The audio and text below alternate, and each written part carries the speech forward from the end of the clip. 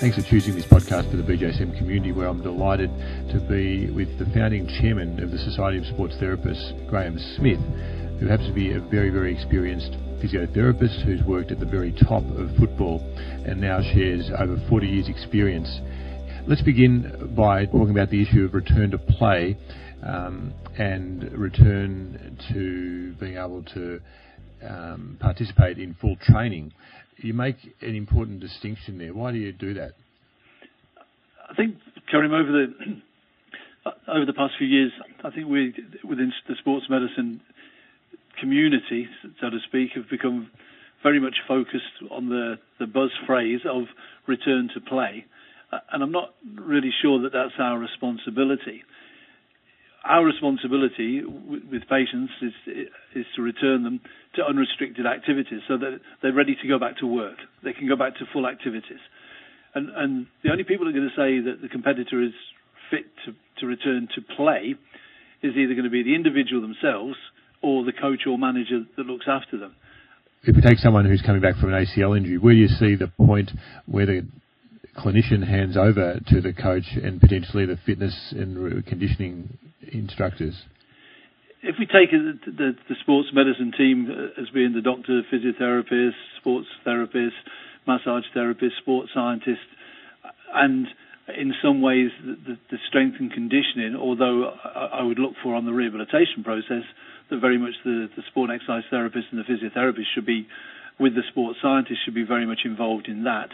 It's the point where you know that they are ready to go back to unrestricted activities, so that you can say then they can go into the strength and conditioning program and they can go into full training, and you've taken them through a program which has aimed to expose any deficiencies, and that you know that when they go back to work, and their work, if you think about it, their work is to train to play the sport, and you can hand on heart say they're ready to do that.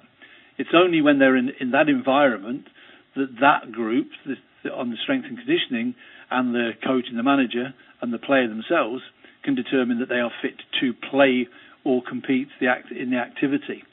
So it's the transition is very much when they're ready to be handed over with no restrictions. And so we need to make that really concrete. So we're talking about restrictions being range of motion, balance, strength. What are the elements that you feel the clinician needs to sign off on? If you take it, basic principles. One, obviously the injury needs to be recovered. They need to have symmetry as much as possible so that they can perform bilateral activities without any deficiencies or anything being exposed. They need to have aerobic fitness that is comparable to what they had before they were injured. They need to have anaerobic fitness that they had comparable before they were injured or sustained the trauma. They need to have gone through a skills-related final rehabilitation program, and they need to have gone, which is obviously going to start to expose them not only physically but psychologically, and they need to do what especially for the longer-term patient, what we would determine as a pre-discharge program. And the difference on the pre-discharge program is where, even though it is classified as part of the rehab and conditioning, you put them through everything they're going to be expected to do when they go back to work, so that your aim is, at that point, to expose deficiencies. And I suppose, in a way, I came from a military background of physiotherapy and rehabilitation, and our responsibility was obviously to get people to go back into that environment. It's no good letting somebody go back into that environment if you have a doubt that they can't cope with what's going to be pushed at them the moment they return to work. On a simpler basis, fairly recently, I had a nurse who was basically being rehabilitated following a knee surgery and wanted to go back to work. And the guideline for her was when she could walk 5 miles per day for 5 consecutive days, only then would I even consider thinking about her going back to work. Because if she does a 12-hour shift, she's going to cover at least 5 to 8 miles per shift. So and she's not going to work one day and have 3 days off. She's going to have to be able to do it the next day and the next day. And I think that what we have to do in that pre-discharge is exactly the same with the sports people. You put them through the same environment that they're going to have to go through when they train to expose deficiency. And if they can't cope with those demands, they're not ready to go back to unrestricted training. And so it sounds like you think it's pretty linear where they're doing these things in that clinical setting, regaining range of motion, getting strength, versus someone else taking over, like a coach, for unrestricted training. But you're very familiar with the setting in elite teams where there's a team approach. Do you think these things can merge together? It's a really interesting question, Corinne, because what it sets up is, in a way, the dilemma that people face. If you are a sole clinician, so you're in a small club environment and you may be the only one that is going to be working in there, or then you have the ultimate responsibility for that person to take them through all the stages. So you will be their clinician, you will be doing their individual treatments, you will be doing their fitness and their conditioning, and you will obviously have to have a very good relationship with that person to take them through. So there are difficulties when if you're an individual practitioner, and there are advantages because you have that total control. If you're a part of a big team and a big unit, then it's really important that every single person in that team knows what has to be done at each stage of that rehabilitation progression, so that what they're going to do is the person can't play one practitioner off against the other.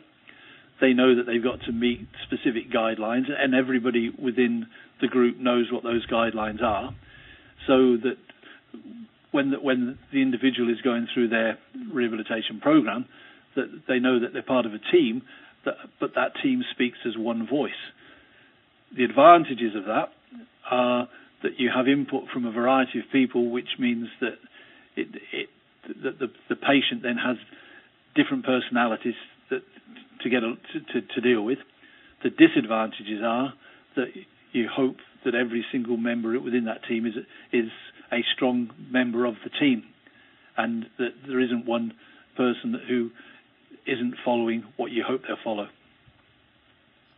And can you give us an example from your experience where the multidisciplinary team has worked really well? In some of the English football clubs, I think you see the multidisciplinary team working well, because if they have a good, strong lead and they work as an individual unit, I think if I reflect back on my background, when you look back at rehabilitation within a military environment, and you look at the rehabilitation centres that we have specifically in the UK, what you see is a very strong rehabilitation team that's comprised, obviously, of the exercise staff, the physical therapy staff, the medical staff, the occupational therapists working together, and everybody knows what the patient should be doing at a specific time. So if they don't meet the guidelines to be at one part of the process, so for example, if they're classified as an early knee patient, then and they have to progress to the next stage, which might be the intermediate stage,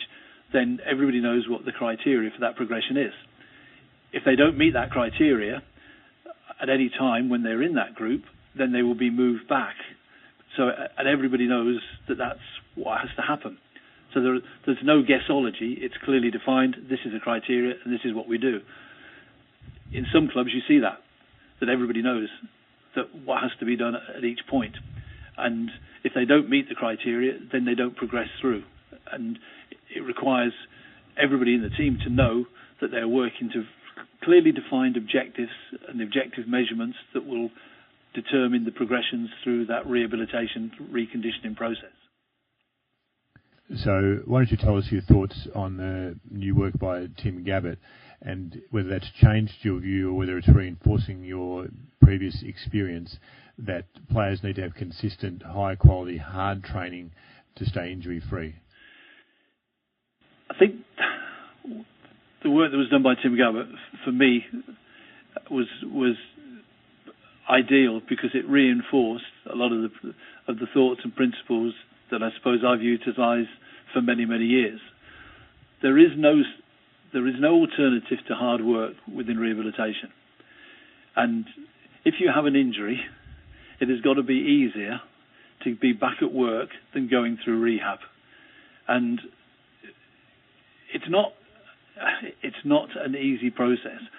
Tim talks about getting miles into the legs, and yes, you are going to have to get miles into the legs. You are going to have to get repetition of movement.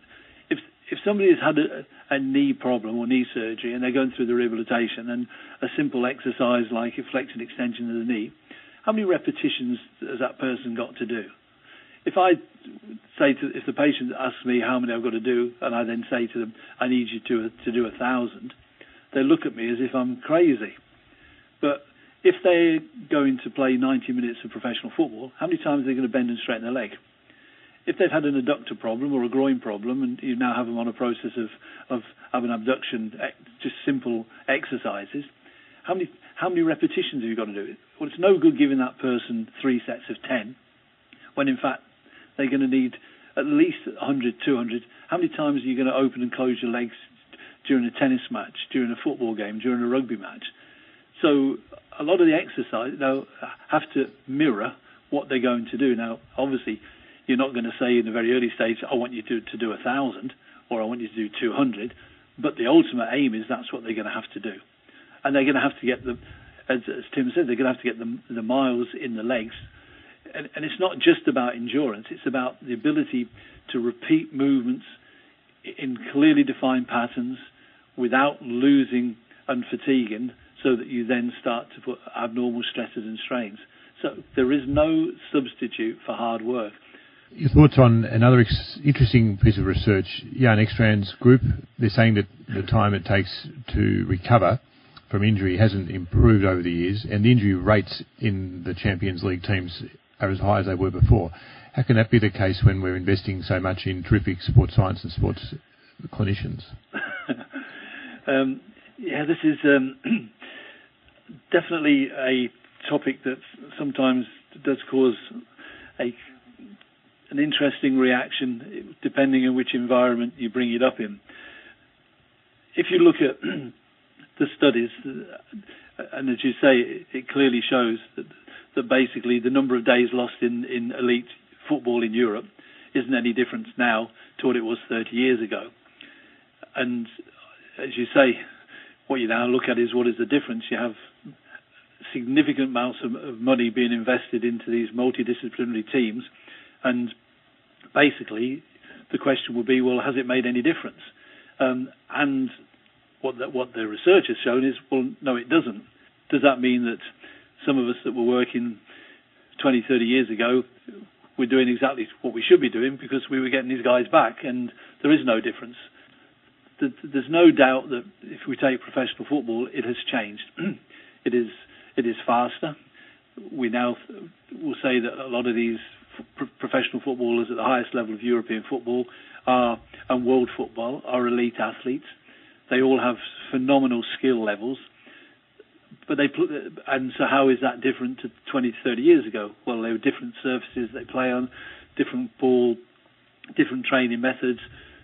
So there are certain differences in the game and the demands that be in place. What I think will be very interesting is that if you look at players that played 20 to 30 years ago and you see them now, then we know that there's a high incidence of earlier knee replacements, hip replacements, arthritic changes in the feet, ankle, and sometimes when you see a footballer from those days, they do look like old men. It will be interesting to see whether this medical care and protection that the players get now with all this input, how that's going to affect the quality of life of these players in 20 to 30 years' time. Yeah, it will be very interesting indeed, Graham, and I really appreciate you chatting with me today.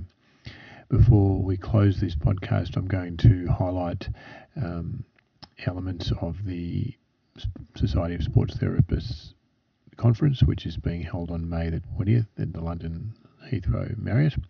And I've been fortunate to be at that conference a couple of times, and this year looks like one not to miss. It opens with Susan Alexander, who's a superbly trained shoulder surgeon, and she also has a PhD in cartilage repair and went to the trouble of doing a digital media training as well as education training. So she does a great job of getting messages across as well as being a terrific clinician. Johnny Wilson from Notts County talks about groin pain. Peter Bruckner explores hamstring injuries and the particular challenges of the big ones. And Bill Knowles has two talks where he outlines comprehensive elements of rehabilitation, and I've had the pleasure of witnessing those previously myself. After lunch, there are two wonderful sports therapists involved in the program. Peter Thane, who Graham referred to earlier, looking at the role of ice in lateral ankle sprains, and Tom Robinson, who's very active on Twitter as well, who talks about a difficult head injury that looks like a concussion at first glance. And finally, Graham does a great job of always finishing with something different, and this time it's Leo Athanasakos, who talked about life as a doctor in Formula One, and that really has some surprises for you in that particular sport. It's a great day, food's great, it's easy to get to, and I encourage you to consider that as part of your BJSM approved continuing professional development. Thanks for listening today, and I do hope you get a chance to have a physically active day.